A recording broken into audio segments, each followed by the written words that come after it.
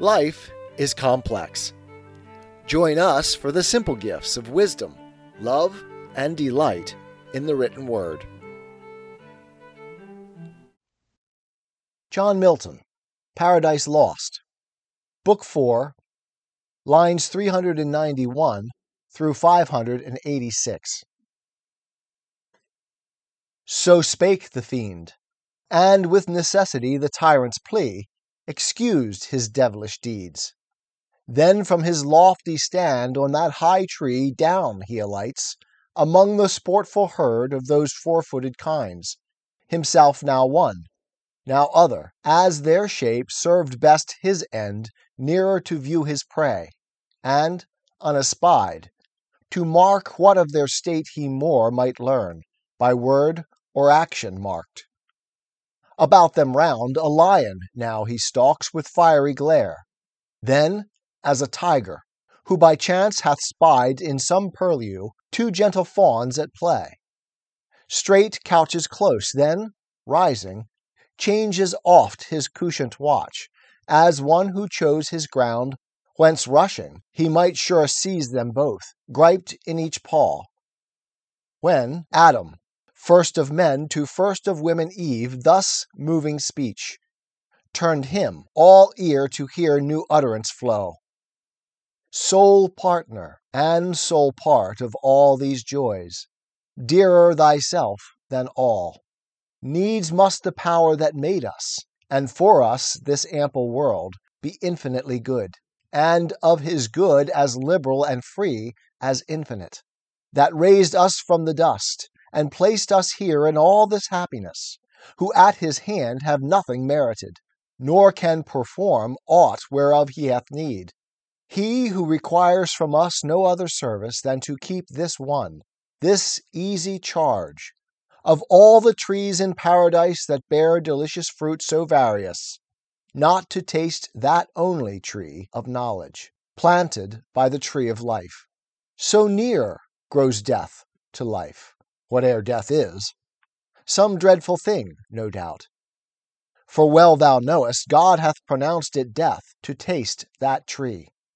The only sign of our obedience left, among so many signs of power and rule conferred upon us, and dominion given over all other creatures that possess earth, air, and sea. Then let us not think hard one easy prohibition, who enjoy free leave so large to all things else, and choice unlimited of manifold delights.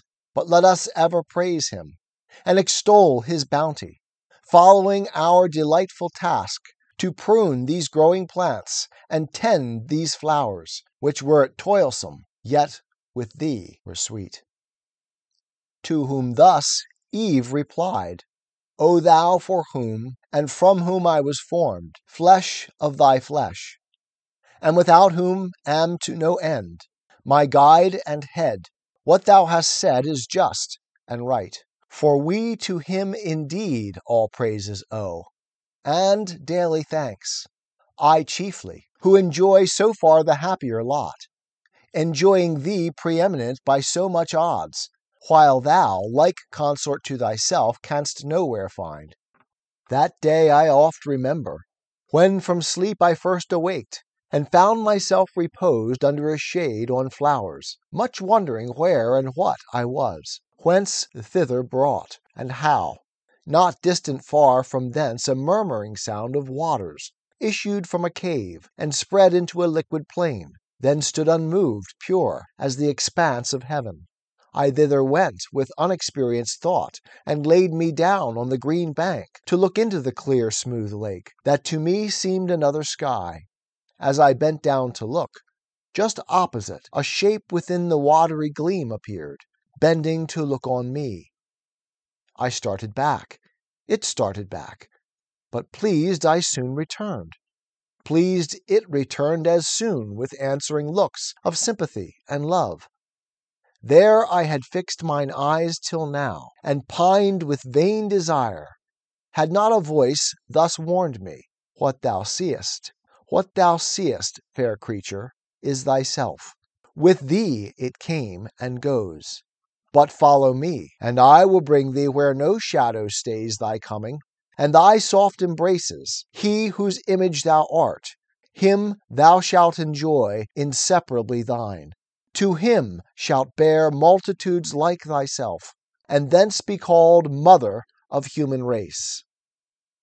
What could I do but follow straight, invisibly thus led, till I espied thee, fair indeed and tall, under a platane, yet methought less fair, less winning soft, less amiably mild, than that smooth watery image. Back I turned. Thou, following, criedst aloud, Return, fair Eve! Whom fliest thou? Whom thou fliest, of him thou art, his flesh, his bone. To give thee being I lent out of my side to thee, nearest my heart, substantial life, to have thee by my side henceforth, an individual solace dear. Part of my soul I seek thee, and thee claim my other half. With that, thy gentle hand seized mine. I yielded.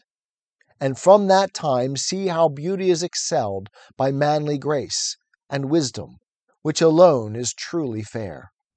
So spake our General Mother, and with eyes of conjugal attraction unreproved, and meek surrender, half embracing leaned on our first father. Half her swelling breast naked met his, under the flowing gold of her loose tresses hid. He, in delight both of her beauty and submissive charms, smiled with superior love, as Jupiter on Juno smiles when he impregns the clouds that shed mayflowers, and pressed her matron lip with kisses pure. Aside the devil turned for envy, yet with jealous leer malign eyed them askance, and to himself thus plained, Sight hateful, sight tormenting, thus these two, imparadised in one another's arms, the happier Eden, shall enjoy their fill of bliss on bliss, while I to hell am thrust, where neither joy nor love, but fierce desire, among our other torments not the least, still unfulfilled with pain of longing pines. You let me not forget what I have gained from their own mouths. All is not theirs, it seems. One fatal tree there stands, of knowledge called, forbidden them to taste. Knowledge forbidden, suspicious, reasonless. Why should their Lord envy them that? Can it be sin to know? Can it be death? And do they only stand by ignorance? Is that their happy state, the proof of their obedience and their faith? O fair foundation laid whereon to build their ruin! Hence I will excite their minds with more desire to know, and to reject envious commands, invented with design to keep them low, whom knowledge might exalt equal with gods. Aspiring to be such, they taste and die. What likelier can ensue? But first with narrow search I must walk round this garden, and no corner leave unspied. A chance, but chance, may lead where I may meet some wandering spirit of heaven by fountain side, or in thick shade retired, from him to draw what further would be learned. Live while ye may, ye happy pair. Enjoy till I return short pleasures, for long woes are to succeed. So saying, his proud step he scornful turned, but with sly circumspection, and began through wood, through waste, or hill, or dale, his roam meanwhile in utmost longitude. Where heaven with earth and ocean meets, the setting sun slowly descended, and with right aspect against the eastern gate of paradise, levelled his evening rays. It was a rock of alabaster, piled up to the clouds, conspicuous far, winding with one ascent accessible from earth, one entrance high. The rest was craggy cliff, that overhung still as it rose, impossible to climb. Betwixt these rocky pillars Gabriel sat, chief of the angelic guards, awaiting night. About him exercised heroic games the unarmed youth of heaven. But nigh at hand celestial armory, shields, helms, and spears, hung high with diamond flaming and with gold. Thither came Uriel, gliding through the even on a sunbeam, swift as a shooting star in autumn thwarts the night, when vapors fired impress the air, and shows the mariner from what point of his compass to beware impetuous winds. He thus began in haste. Gabriel, to thee thy course by lot hath given charge and strict watch, that to this happy place no evil thing approach or enter in. This day at height of noon came to my sphere a spirit, zealous, as he seemed, to know more of the Almighty's works, and chiefly man, God's latest image.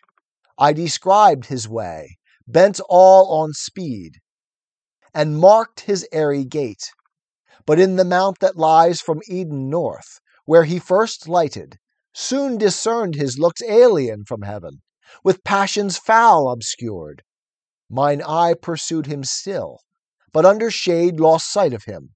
One of the banished crew, I fear, hath ventured from the deep, to raise new troubles. Him thy care must be to find. To whom the winged warrior thus returned, Uriel, no wonder if thy perfect sight amid the sun's bright circle, where thou sitst, see far and wide.